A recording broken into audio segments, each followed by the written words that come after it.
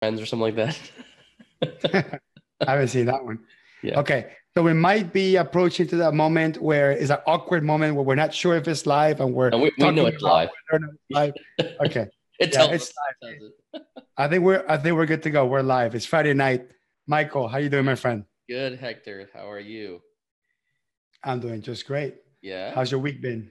It's been good. I just came back from vacation today for a week. We were at this little lake called Panther Lake outside of Syracuse. We rented a lake house with some Oh, nice. friends. How was that? Oh, it was great. It was probably one of our best trips as a family. Taking a week off and trying my best to disconnect, and so I thank all my team and my employees for making that possible and not reaching out. So Holding down the fort. yeah, holding down the fort, dealing with all the customers and all the ruckus that happens. So That's that's true. You say not reaching out. You're saying withholding the urge to call you to ask you a question yeah, yeah, and, yeah, and making decisions on their own. exactly. What is That's it? What is it about making decisions that some people have such a tough time with? I think I think it's there is I think most people have a fear of making a mistake and then dealing with the consequences of that mistake. And It's all making a mistake, but isn't that? Couldn't you just tell them, "Don't worry, if you make the mistake, it'll be okay"? oh, Isn't that? totally. And actually I do. It's funny as I do that with all employees. I say you are not going to get fired by making a mistake. You're actually going to get probably let go and limit your growth if you don't purposely make mistakes. Like if you don't go out there and try to do things and make mistakes on purpose, you won't learn.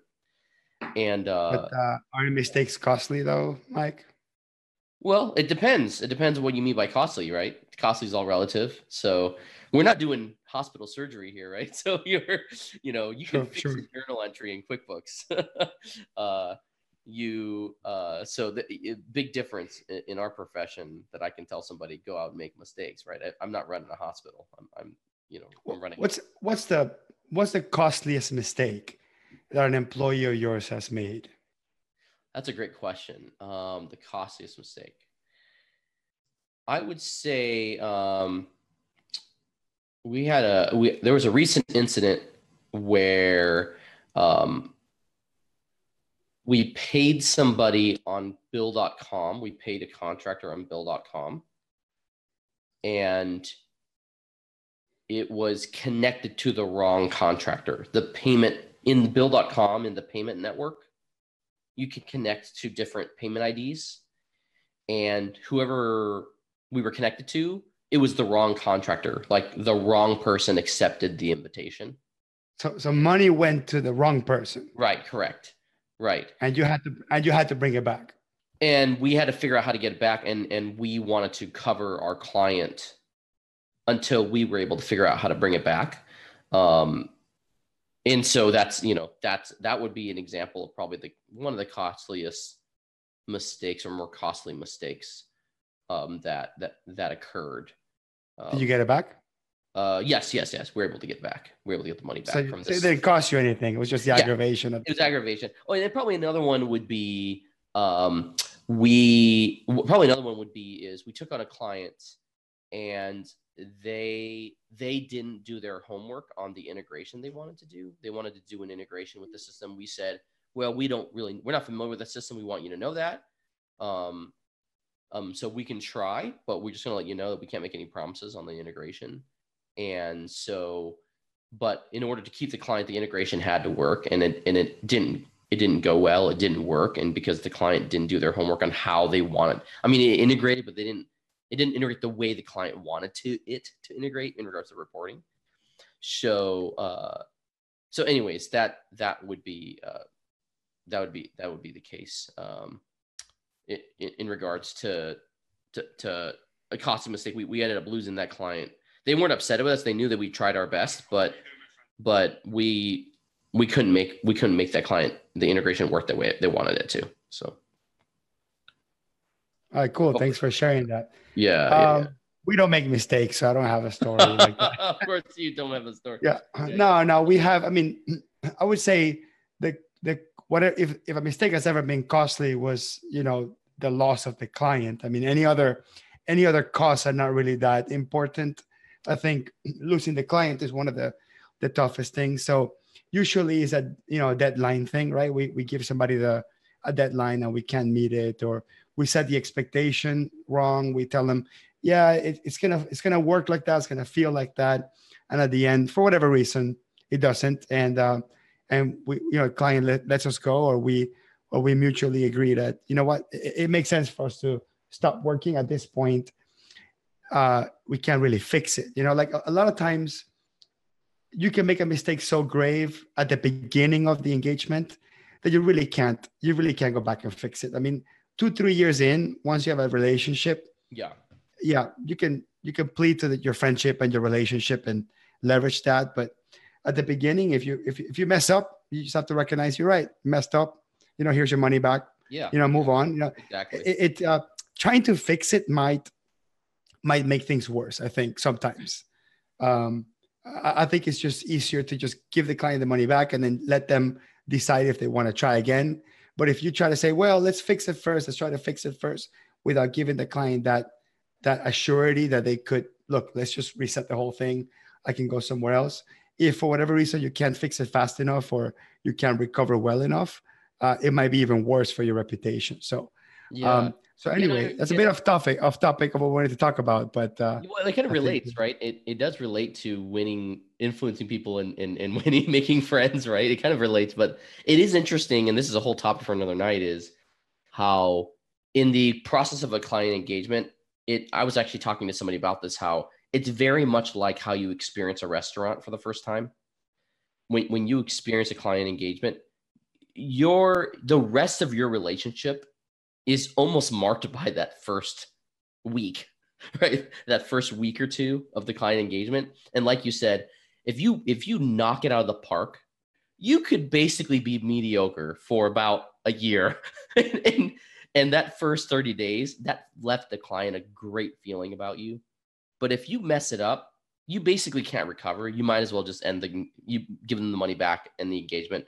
And sometimes the client will say, no, I want to keep working with you. Let's figure out how to make it work. But like you said, it's very hard to recover and make the experience good again. And I was talking to a coaching client the other day about this, how when you go to a restaurant and there's a few points where you get really annoyed. One is a hostess or host doesn't greet you and say, can I help you get seated?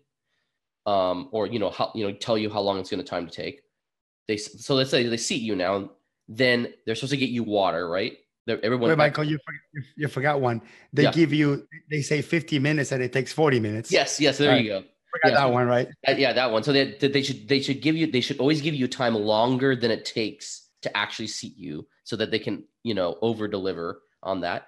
And then secondly, the other one is they seat you, they don't get you water immediately, but then also you wait around for the actual waitress or waiter to bring you the menu, and you wait, and you're like, no one comes and acknowledges that you're a customer and that you're just waiting there. And so I've even left restaurants like, we've been here for like 5 minutes. Why hasn't anybody come up and asked if we want anything or want to order anything, or where are the menus? So I've literally left with my family saying, I'm not dealing with this. And that'll immediately tarnish your ability to go back to that restaurant ever again, which is funny. That's just one little experience. And so it's the same thing with clients. But anyways, that was an interesting point you made about that beginning experience. And in the spirit of making a segue to our topic, which we wanted to talk about, we'll talk about networking. I think we were discussing, I put a posting in the QB Power users group, to people. I just kind of did say, hey, who's not going to QB Connect? Who's in the fence? I'll help you decide to go, because I'm just really excited about, QB Connect this year again. So a few people were posting, we're going, I'm not going. And the ones that were going, we asked, what do you like the most about the QB Connect conference? And meeting people was kind of like the main theme. And there's a whole bunch of people that said, I'm kind of an introvert. Meeting people, that's not my thing. I know there's a lot of people, but I don't know how to meet people. I don't know how to network, or I don't really get the value from it. I know there's a lot of people there, but I don't know how to connect with them or get something out of it, or or build a relationship. So some of it has to do with first impressions, but the other one has to do with kind of like, it's just like state of mind. You know, when you're in a conference, there's two potential things you can learn or you can get out of it. One is new information, new training, new techniques, new tips, new technology, whatever. And two is new relationships, right? And either one has its own place and it has its own weight and its own value. But technology comes and goes, right? Technology changes, apps come and go, and a new feature becomes an old feature, or a software gets redesigned. That stuff is that stuff just is more temporary.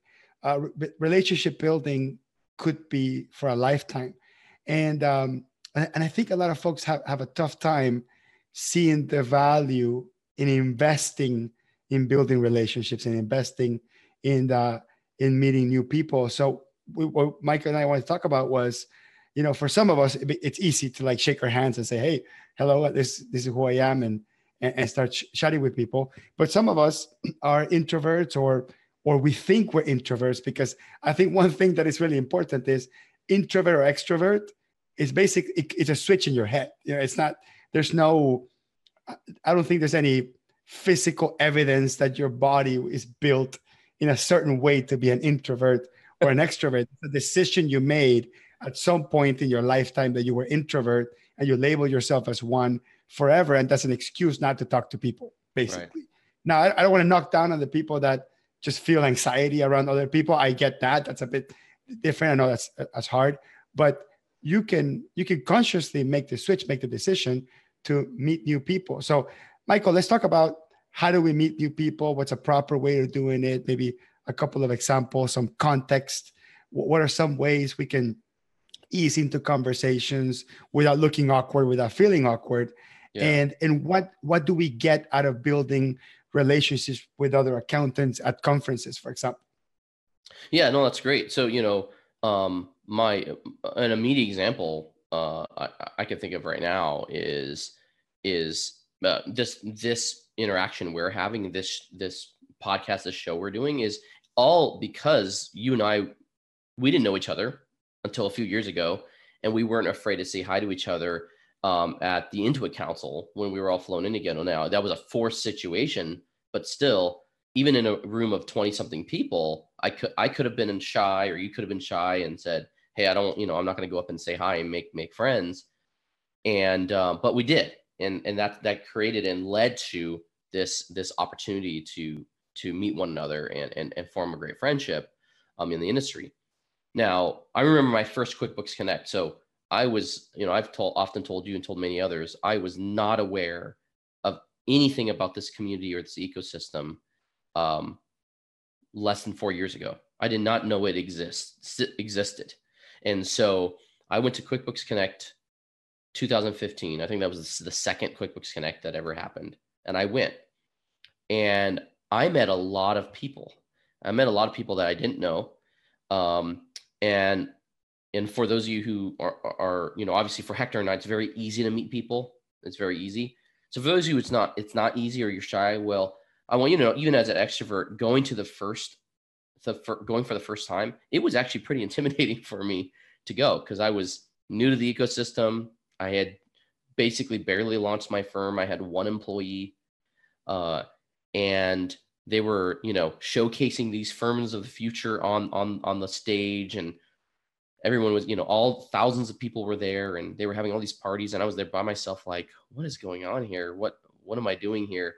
And meeting people. And what it took for me, even as an extrovert who was intimidated, what it took for me was being willing to just say hi, simply decide, I'm going to say hi to the people I end up sitting next to at the different workshops and the different sessions, main speaker sessions. That's all I did. Was I introduced myself and I said, "Hey, my name's Michael. I'm from Burlington, Vermont. I'm here. This is my first time. I just wanted to meet some people." So simply saying hi, introducing myself, and asking them where they're from, and realizing that everybody that's coming, whether they're a first-time attendee or multiple attendee, they're all there to network. and we're all there to meet new people. It took it when I kind of went to that mindset, it removed the intimidation that I had for going for the first time.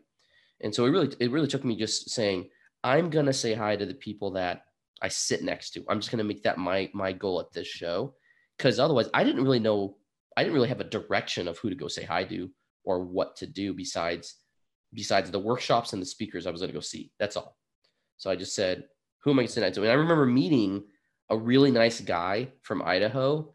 I think he's in the, and he runs a firm there. Meeting a really nice guy. He was really funny.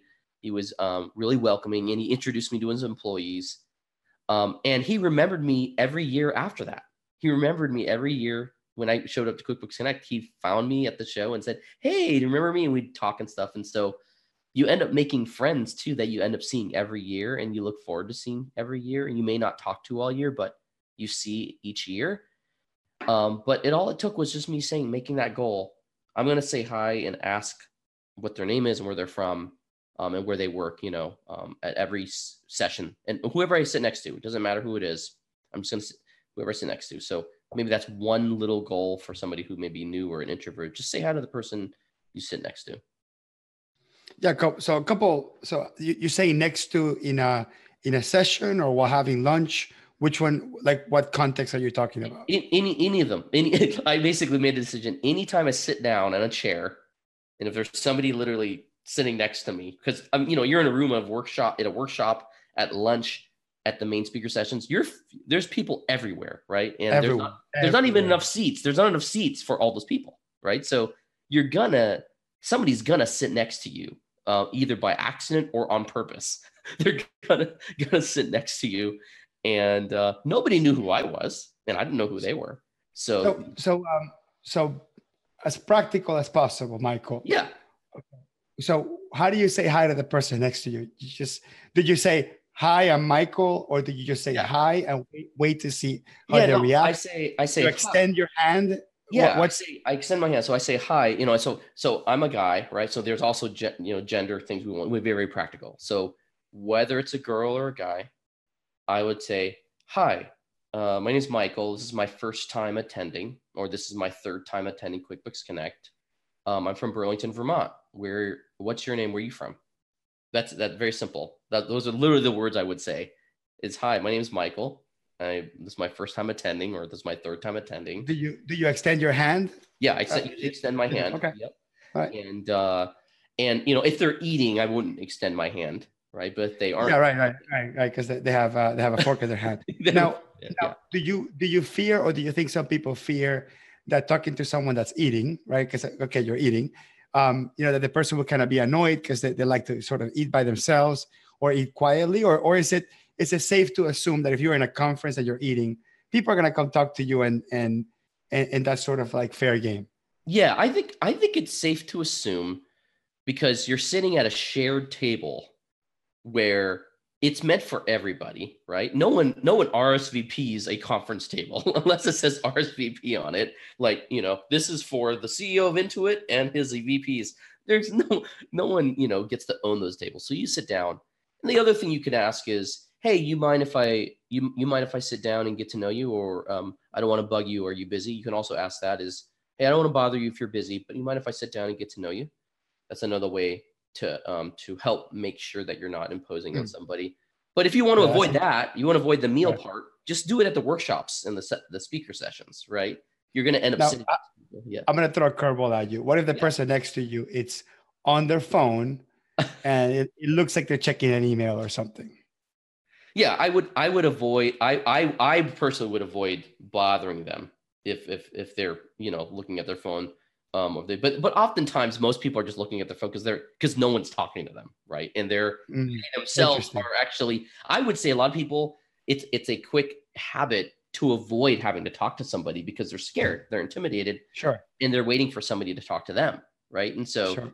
Also, do you think that people don't want to be embarrassed that they're not talking to anyone, so they take out their phone so they look busy instead of lonely? Yeah. I mean, but in the case for me, I'm actually looking at my phone because I'm just checking up on work email, right? Because I'm between sessions and stuff. So a lot of people are just checking and stuff. But an easy way to do that is, hey, hey, I'd love to say hi. If you're not too busy, I'd love to get to know you.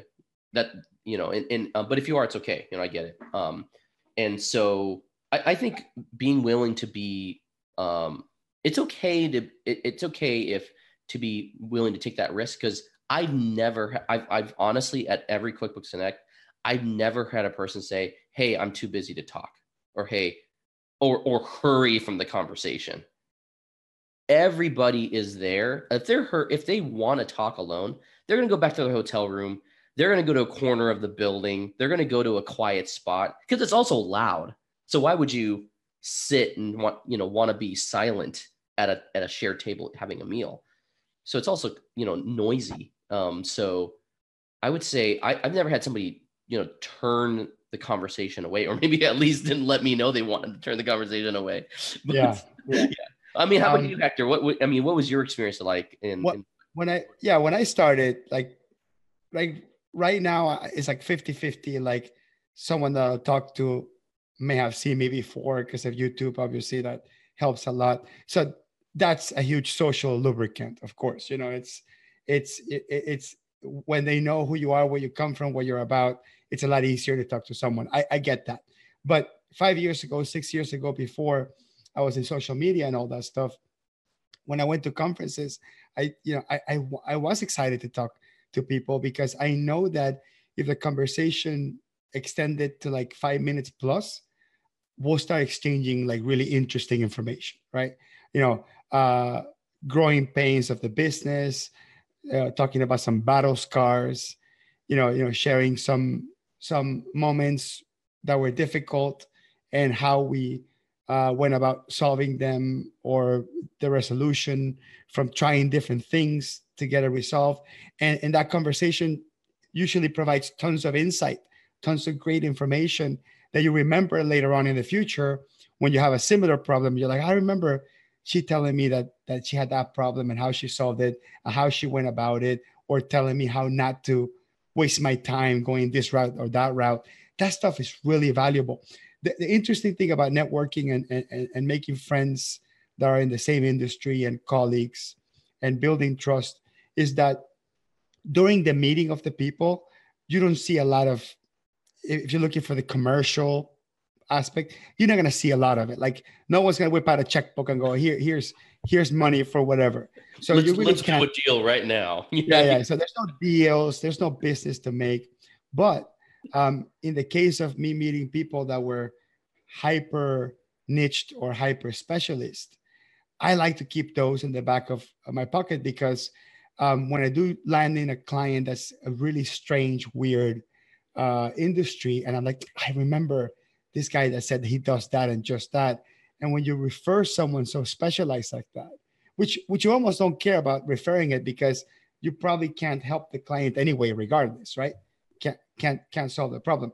So so you send the client to the perfect person. That person will start referring you every generalist client that comes along, because that's the beauty behind networking with specialists, is a specialist turn down all the referrals or Right. all the leads that are not from their specialty. So naturally, they're going to send it to the people that send them business. So I think at least building a network of specialists, so you can refer business out. Just you do it enough, it starts coming back to you. So that's one reason. I would say that, commercially speaking, that's something that it does take a couple of years to build your Rolodex per se. But after a while, when you start pushing it and seeing it work, it does come back. The other is just to get help. I mean, when you make friends with someone in a conference that's an expert in beer manufacturing or whatever, and you land a client that's in that niche, and you don't want to refer it out, you can call them and say, hey, this is the type of client I have. They're really small. They don't want to go somewhere else. They want to work with me. I want to learn it. Let me ask you a few questions. And most people don't give away their entire know-how for free to a conference friend, but they might give you enough for you to know exactly how to start. Because sometimes how to start is the hardest thing. So those are two, I think, really important reasons to make friends and build a network base in a conference of people of your same industry. Oh yeah. And I think, to have a little humility about yourself and your own skill set. And this is the approach I've taken. I take with everybody. I try to take with everybody I meet is I genuinely believe I can learn something from anybody, from, the smartest person to the youngest person to the oldest person to somebody who's been gray haired in the industry or somebody who's new and entrepreneurial to the industry. So if I can take that approach, well, every person I meet, every person I see that I have potential to meet, I have the potential to learn some insight or learn something new that I don't know, or learn how to be better at something that I don't know. And if you take that approach, especially if this is your first or second time, first few times going to QuickBooks Connect, you never know who you're sitting next to. You could be sitting next to a veteran, somebody who is actually speaking on a panel or doing a workshop at QuickBooks Connect, who is going to be speaking in a room of hundreds of people, and you get to have a 30-minute meal with them, and you get to pick their brain. You could be sitting next to a main stage speaker. You have no idea. We're all eating meals to get there in the same room. So I think some people also just come into it and saying, hey, maybe there are actually things you can learn from other people, and that those other people could be in the room with you in the same space. And so I think taking that approach of just seeing people as anybody as an opportunity to learn and glean value from would be amazing. And I've met people at the conferences that have gotten me business after conference, gotten me business throughout the year. I've met people who have asked me to come and meet with their employees or coach or do a speaking engagement. I mean, there's abundant opportunities you get, I think, if you're willing to open yourself up. But from a practical standpoint, also, if you're wanting to make just deep, solid friendships that could last for a long time in the industry, and if you currently feel isolated in the industry and you'd rather not feel that way anymore, QuickBooks Connect, and conferences give you that opportunity to meet like-minded people in your profession, in your industry, that could help you not feel lonely anymore or not feel isolated anymore. Especially if you're from a really small town like Burlington, Vermont, and where you might feel like you're the only person, only Vermonter doing what you're doing. Now you're like, oh wait, there's a whole ecosystem doing this. I don't know if you feel the same way, Hector. Yeah. No, I do. And I want to unpack two things that you said. So one is the concept of, hey, you could be sitting next to a main stage speaker. And I'm not putting words in your mouth. I'm just going to draw some parallels here. What you're saying is, hey, this could be an interesting person you could be sitting next to. Okay.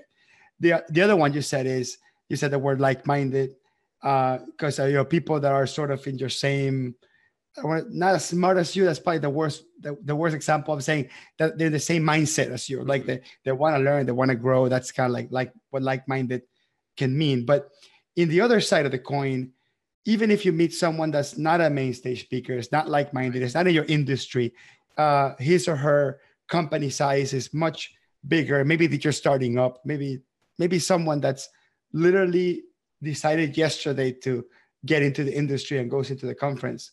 Sometimes the lack of experience and the naiveness from not knowing it's actually it could potentially be even more insightful. And let me explain what I mean by that. The raw reaction from someone that's not in the know about what you do and the questions that they will ask are going to be so fundamental that you might not even be prepared to handle them. So like someone that's been following me for a very long time is going to want to ask me questions that are sort of like, okay, I want to ask Hector a question that's like up there with the stuff that he does. But if someone has no idea and I say, hey, I do things in YouTube, and somebody will say, well, why you spend so much time in YouTube? These are questions that no one in the know would ask, but someone just getting started would ask that very naive question. And those are things that I don't have answers for. It's like, oh, yeah, you know what? It's a good question. I do spend an unproportionate amount in YouTube. Why am I doing it? So sometimes people from outside your industry or outside your expertise level or your niche or your company size or the years of experience you've been on could actually provide really interesting insight or through their naive questions about you and your business, and you can learn a lot if you're paying attention. You can learn a lot from that. So we have a guest. Liz, how are you? What's up, guys? Hey, Liz. Okay, so let me tell you why I got Liz in. So I said something. Sometimes I don't think about what I say, but I said something about that. Introvert and extrovert is just a thing that is not scientific. It's just a switch in your head. And she says, "BS. That's not true. There are scientifically proven introverts and extroverts." So I said, "Liz, come on and educate." Are you just a glutton for punishment? Yes. Oh, yeah, well, yeah. Part 2 of our debate, I guess. Welcome back, Liz. Well, thank you. I appreciate that. And it's true. There have been scientific psychological studies proving that there are people that are definite introverts versus extroverts and what that means. And I agree with you, though, that it is a sliding scale. Like nobody's just one or the other. But there's definitely a different personality type for that. Liz, are you an introvert or extrovert? What do you think? I don't know, honestly. I don't know you well enough to know. I think Liz, I think you're like me. I think you're an introvert turned extrovert. No, I'm pretty extroverted. I like people in general. I like talking to people. I Always been. When I was a little kid, my best friend was like a homeless person on the corner in New York City because it's a true story. He had a cat. Well, I'll give you another true story. I used to be ultra introverted. I used to build computers. I used to be an ultra computer geek. My idea of fun on a Friday night was in a chat room back in the old school days when there was chat rooms, which, by the way, is not that much different than now. Like right? MRC ones. MIRC, exactly. I used to be the king of MIRC and download music through it and stuff. So I used to be very, very introverted, and I used to work in computers and websites and all that stuff until I got a job at Best Buy and I had to sell to people. And I basically extracted the extrovertedness out of me basically by working. So that's why my theory, which again is just a theory. So let me ask you a question. Do you get more energy from interacting with humans or avoiding humans? Energy, and I'm not sure if I can scientifically prove what energy means in this case, but in terms of getting energized and excited, if that's the definition of it, yeah, from talking to people, for sure. Then absolutely. You're extroverted. Yeah, you're extroverted. You're extroverted with hobbies that include yourself. So it has to do with where you draw your energy from. Yeah. So they define it psychologically as where you get energy from and how you get excited and the way that your personality, your brain reacts to other people. Yeah. So like like my wife's an introvert, right? And so what excites her would be like a weekend alone somewhere, and she would come back refreshed and energized and excited and engaged. And a weekend with 5 to 10 people, like with you or with me, is not energizing whatsoever. But for me, the idea of a weekend alone is like scary. Like it would suck energy from me, and I would come back wanting to nap. Right, because wanting to sleep. Liz, are you the same way? So I actually have a lot of hobbies that are alone time. I love to ski by myself. Yeah, I love reading books, but every time I do this, I come home and I'm like to my husband at night, "Hey, guess what happened today? Let me tell you all the things and interact with you because I haven't talked to anyone all day." Right. And he comes home from a day of interacting with people and is like, "I can't. Please don't go away and leave me alone." And then the next day he's all happy but relatively quiet. So that's just a different. Well, the point I wanted to make wasn't to try to prove something that's scientific or not, because I know nothing about this. But the point I'm trying to make, it's more about inspiring people into thinking themselves out or digging themselves out of the grave, self-inflicted wound, where they say, because I'm an introvert, I don't talk to people. And I understand that you can self-diagnose as an introvert, but then if you use it as an excuse not to build relationships with new people, it can hurt you. And I get it. If there's there's some chemical thing happening in your brain, I get it. And I'm sorry, but if you push yourself maybe one little step up, and like Michael said, shake some hands, talk to people, ask some questions, just have some naive, just naive listening to other people and learning proactively and asking questions, you could learn a lot. And some people think that the source of knowledge is in books, and that might be true.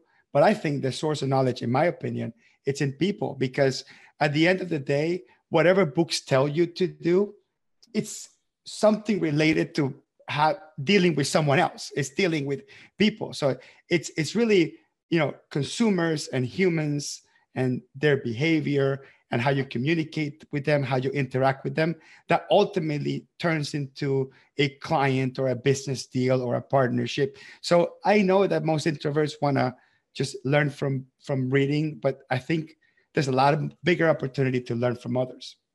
So I completely agree with you there. And I would encourage anyone that self-identifies as an introvert to go to these things with like a list of questions. Yeah. So it's something I do with my team when they go to events and conferences, and a lot of them are extremely introverted. I give them a list of standard questions to ask everyone to open conversation so that they feel more comfortable. I think most, to me, it seems like the three of us are firm owners, so we're entrepreneurs. And I might be stereotyping here. I have no scientific evidence around this, but as firm owners with employees, we probably will be more likely to be extroverted, whereas our employees who are accountants and maybe even the accounting profession in general, that our employees are more likely to be introverted. Would you guys think that's true, or have you noticed that amongst your employees where the majority seem to be introverted versus extroverted? Yeah, so actually, I've done a lot of reading about accountants' typical personality types, because to me, it's really interesting. So I don't know if you're familiar with the Myers-Briggs, but it's like the 4-digit ones. There's 16 main personality types, and accountants tend to be ISTJ.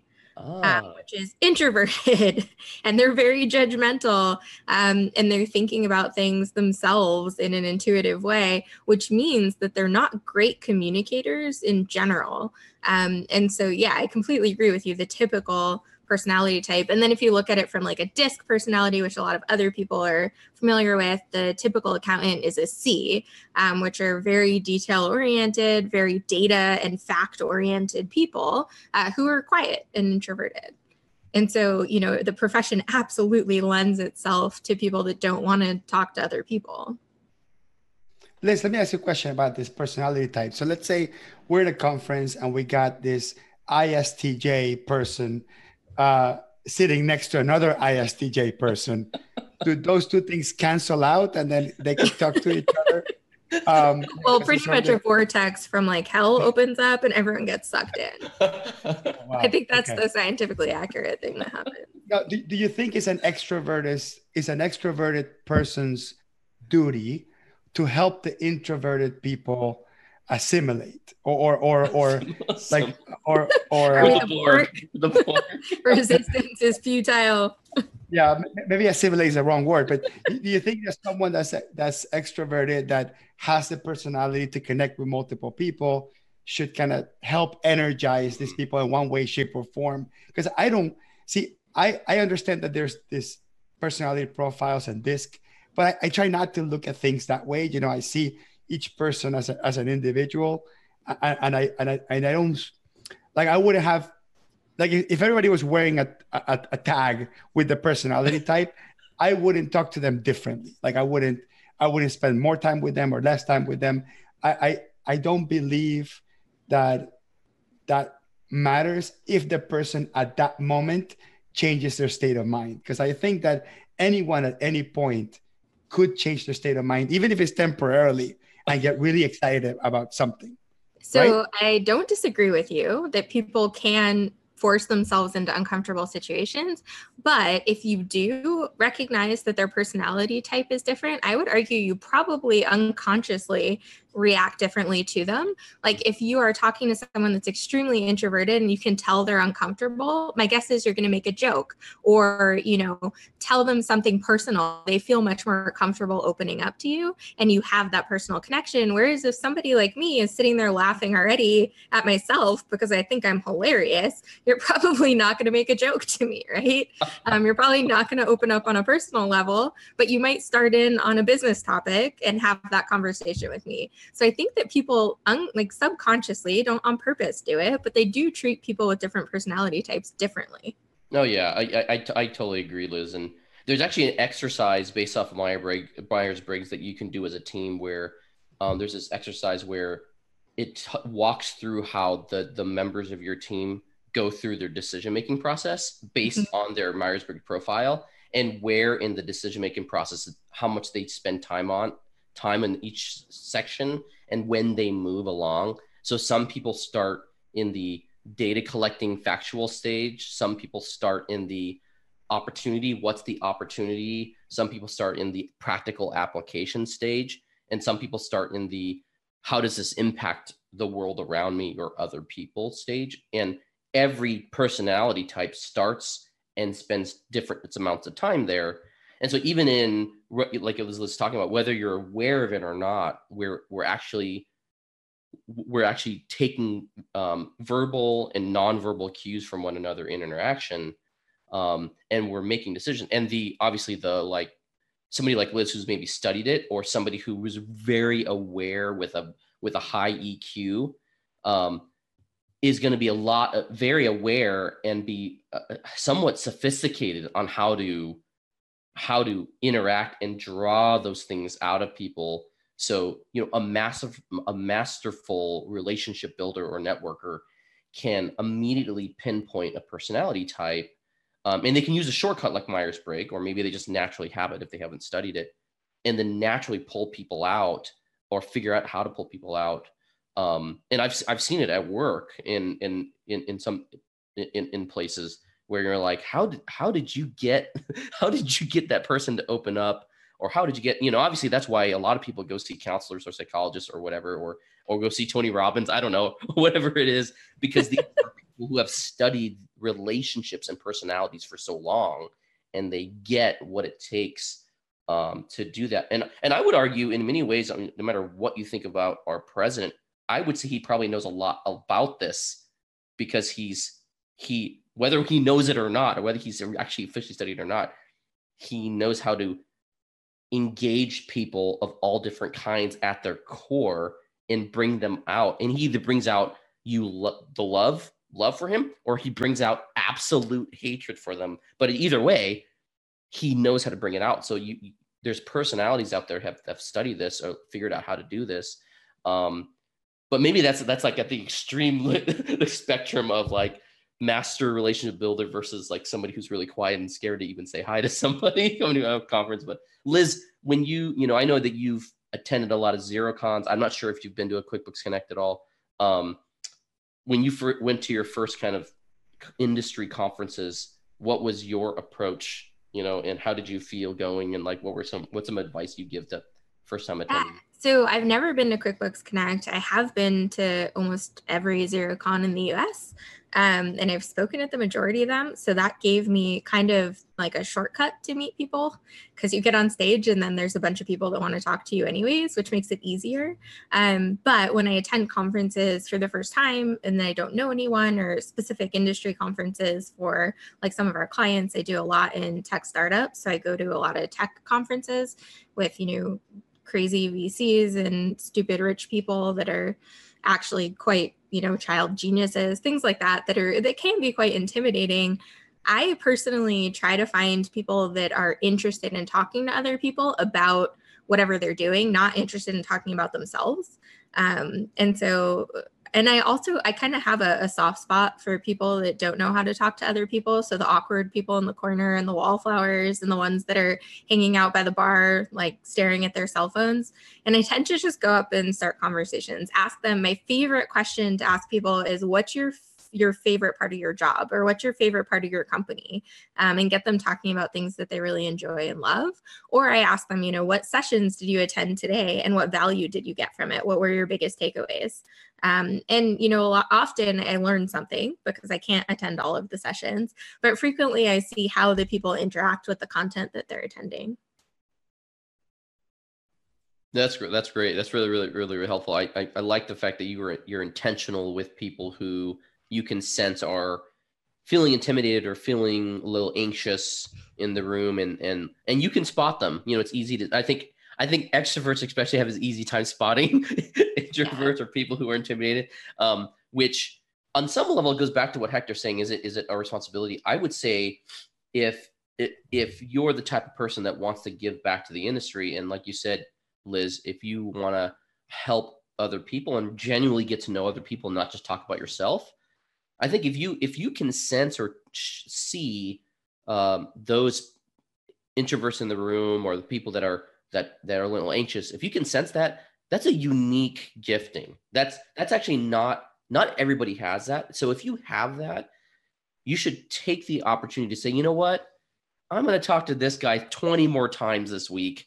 How about I go to this other person who I've never met, who looks new, who looks a little scared or anxious, and just say hi and talk to them and get to know them and see if I can learn something and come up with an interesting question, like you said, Liz, which is, what's the favorite part of your job? Or tell me about yourself. Tell me about what you're doing here. What do you want? What are you excited about?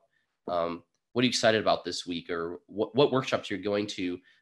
Maybe I can go to one with you, sit next to you if I happen to be at one of them, or invite them to your session. If you're a speaker, say, hey, well, why don't you come to mine and sit in the front? I'd love to chat with you afterwards and get your thoughts about what I had to say. And so I think that's really cool, Liz, that you kind of have that eye. And I think more of us, especially those of us who are in the know, I guess, should, I think, take it upon ourselves to really be on the lookout, because even the people in the know, it's still a pretty small circle of a few hundred. And there's thousands of people going through this industry and millions in total in the industry. Yeah.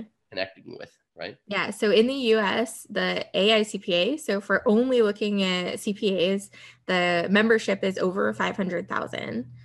And then when you add in bookkeepers, there's over 1 million people that identify as a bookkeeper. And so it's an amazingly large industry. But I also put my foot in my mouth very frequently. So I was having a relatively loud debate at AICPA Engage a couple of years ago, criticizing the president of the AICPA and the speech that he had just given as the keynote for the big, conference, whatever, to a friend who was sitting next to me at a session.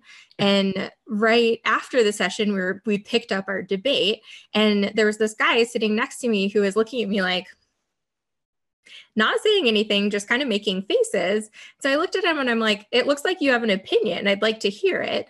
And so he went off about, why the president was making the comments that he did and understanding a bit more.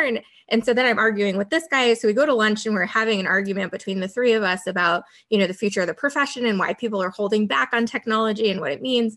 And then I learned at the end of that conversation that I was arguing with the senior editor of the Journal of Accountancy, who works for the AICPA, and he gave me his card and has since become a great friend. But it was one of those moments where I was like, oh no, I really just put my foot in my mouth and should probably keep my mouth shut and not argue with people. But I engaged someone who was clearly an introvert who wasn't going to say anything just because of his facial expressions. And it turned out to be a good thing at the end. That's great. That's great. Well, Hector, and I know you've read the book, How to Win Friends and Influence People. I'm sure Liz's method that she just described is not in the book, but it won a friendship. So, Hector, what are are there any tidbits you can glean or share that we can glean from that book that might help introverts coming to these conferences or help us in general? Sure. So just interesting factoid. How to Win Friends and Influence People by Dale Carnegie was written during World War II. Wow. Okay. So it is that old, and it's probably one of the most timeless business books out there. And I'm not sure if the book was ever marketed as a business book, but the context of the business book, they talk about Kodak, the CEO of Kodak and that sort. So obviously this is back in the day, companies that were big back in the day.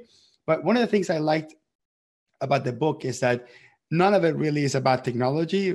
Most of it is about, what you say, how you act, and how you say things. So there are 6 key takeaways in this is according to my notes, because I did a book report in college on this. So I had to dig out my book report from college that I did like 10 years ago. So my 6 takeaways from that book was: 1, 6 ways to make people like you. 1 is become genuinely interested in other people. And I will tell you, and what I wrote as my explanation of it 10 years ago wasn't that good. So I'll tell you with that same title what I think that means now. What that means now is that even if the other person is not interesting, but because it could be, I met a lot of uninteresting people in my life, but even if they're not interesting, you have to make a switch in your head to say, I am going to be very interested on everything this person says and does. And I'm going to look at the side of, hey, I know nothing about this person, about how they make a living, how they deal with clients. And I'm going to find everything that they say fascinating. And you can do this. And the easiest way to do this is to say interesting at the end of what they say. When they say something, you say interesting. And then what happens is when you say interesting, the other person gets really excited because maybe nobody else has ever called their stuff interesting before. And they go into more details.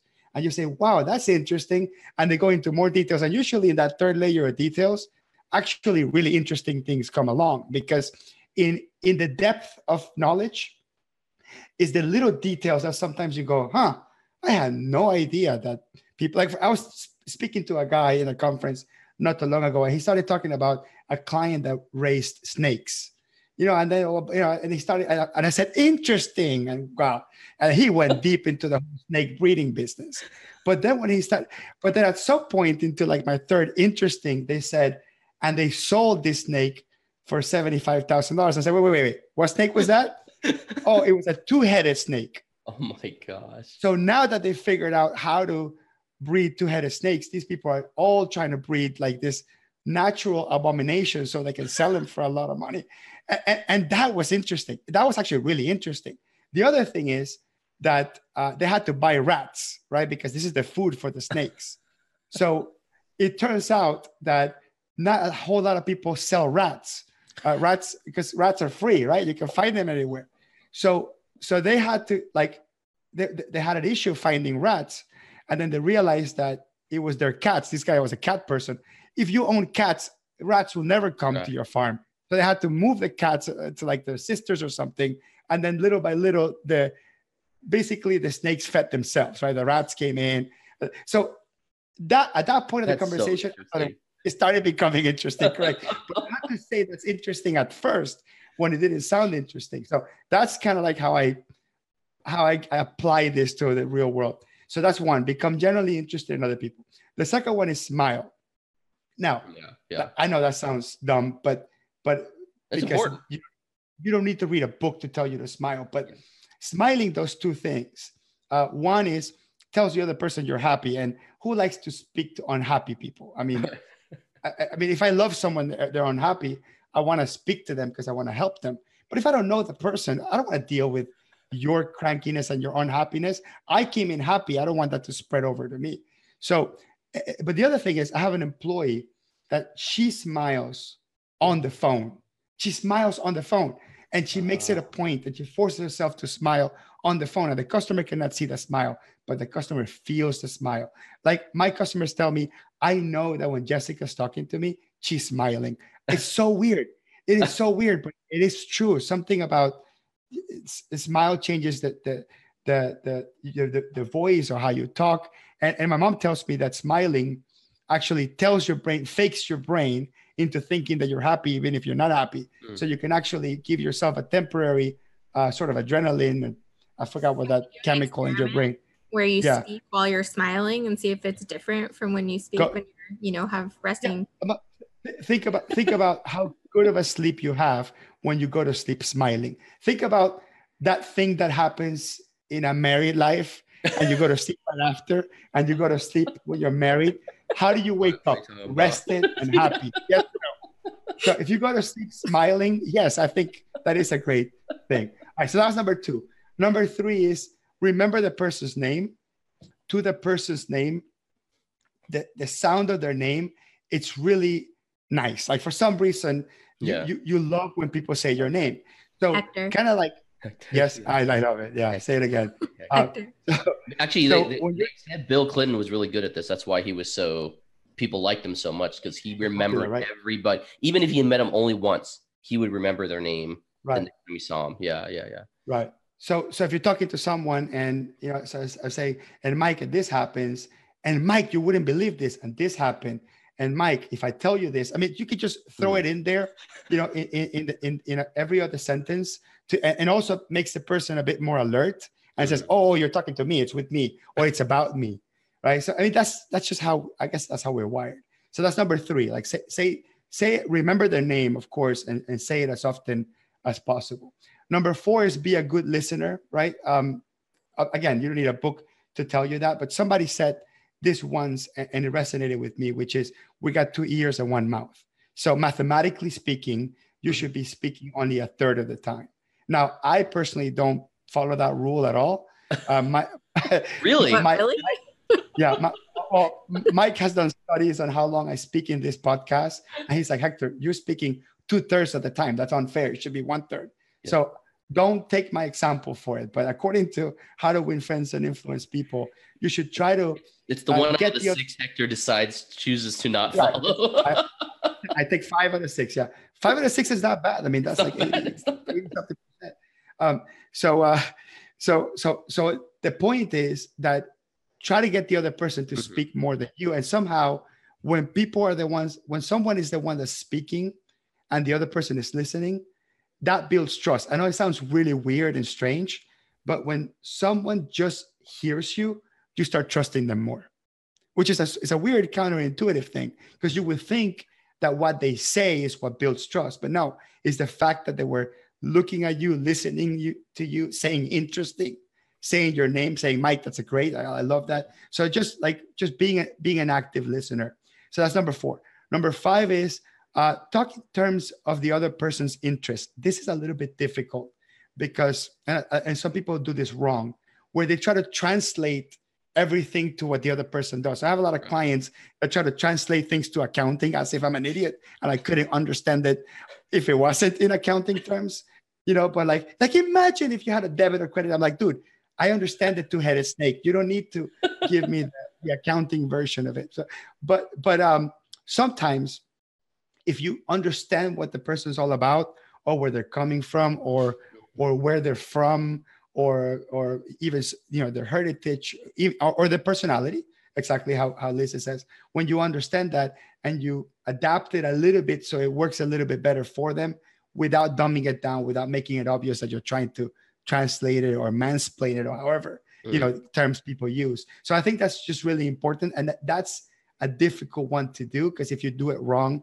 it will come out wrong. Absolutely, it could even come out condescending, right? So that one's a little bit difficult one to do. And the 6th one is make the other person feel important sincerely. And one of the biggest things I can think about is, if you're speaking to someone and the phone rings and you just answer it like nothing, obviously you're not making that person feel important. And in today's age, that's really it. As long as while the person's talking to you, it's not obvious that your head is somewhere else because you're checking your phone or looking out to see other people or checking your watch.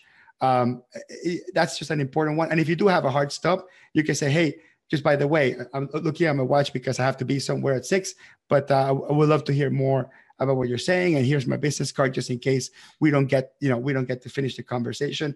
I don't know what's the right transition there, because we're all busy and there's other things going on, but making the other person feel important, or the opposite, at least don't make them feel that they're not important. So those are the 6 points I have from my book project on how to win friends and influence people. Liz, do you have a favorite, Liz, on one of those 6?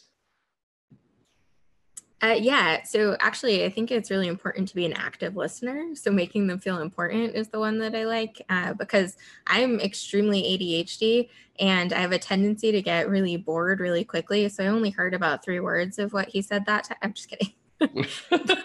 And no, when you're actively listening and engaging with people, I tend to repeat words in my head as I'm listening, the ones that are important.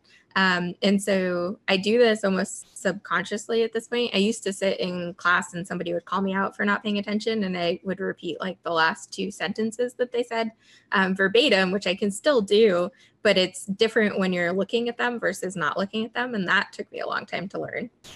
Like you can't, like I listen while I'm staring off at things and looking at other things, but if you're not looking at them and engaging them in conversation, they can't tell that you're actually paying attention. Yeah, no, that's good. So yeah, active listening. Yeah, and I like the first one. I like the first one because it seems to drive the rest. Whereas like most people, if they're honest with themselves, they are not genuinely interested in other people. like especially if you're an introvert, right? You're just not genuinely interested. Or maybe I'm making the wrong stereotype there. Because I think extroverts have an easy time being genuinely interested in other people because they enjoy being around other people, right? They really want to be around other people. So I don't think it's a lack of people being genuine in that. I think it's a lack of having the innate skill to communicate with people in that way. So yeah, they might not get energy from having those conversations, but that absolutely does not mean they're not interested.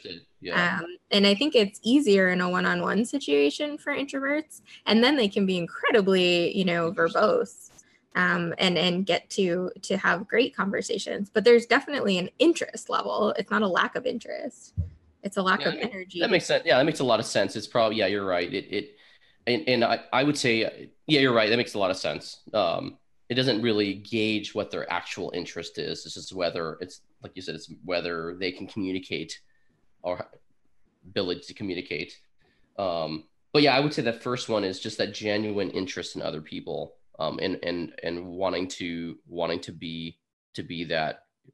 have that genuine interest, or I think you have to even cultivate it. You work on it and learn to find people interesting. Because I think people in general are interesting, and there's so much to learn and so much to navigate there. So this has been great. I think we're at our hour. Any last closing thoughts, Liz or Hector? Liz, I thank you so much for joining us, by the way. Yeah, thanks for letting me jump on midway. Of course. I'll add a couple of things. So a couple of sort of extra notes I have here from my book report. Okay. One of them is avoid saying you're wrong. Okay. I think you could change that with, let me give you another perspective, so you can simply disagree with someone saying, let me give you another perspective. And this works really well for political heated debates, by the way, because unfortunately, most people, when they get heated politically, there's only a right side and a wrong side. Right. Mm-hmm. So I think the best way to argue is say, hey, let me give you another perspective to a different type of demographic or person that might see it in a different way because of their situation. Let me tell you where they're coming from, and then let's argue whether or not we need to make a decision for everybody unilaterally, whether it's right or wrong or something like that. So I think that's a really good one. The other one is when you say, "Do you understand?" or "Are you understanding me?"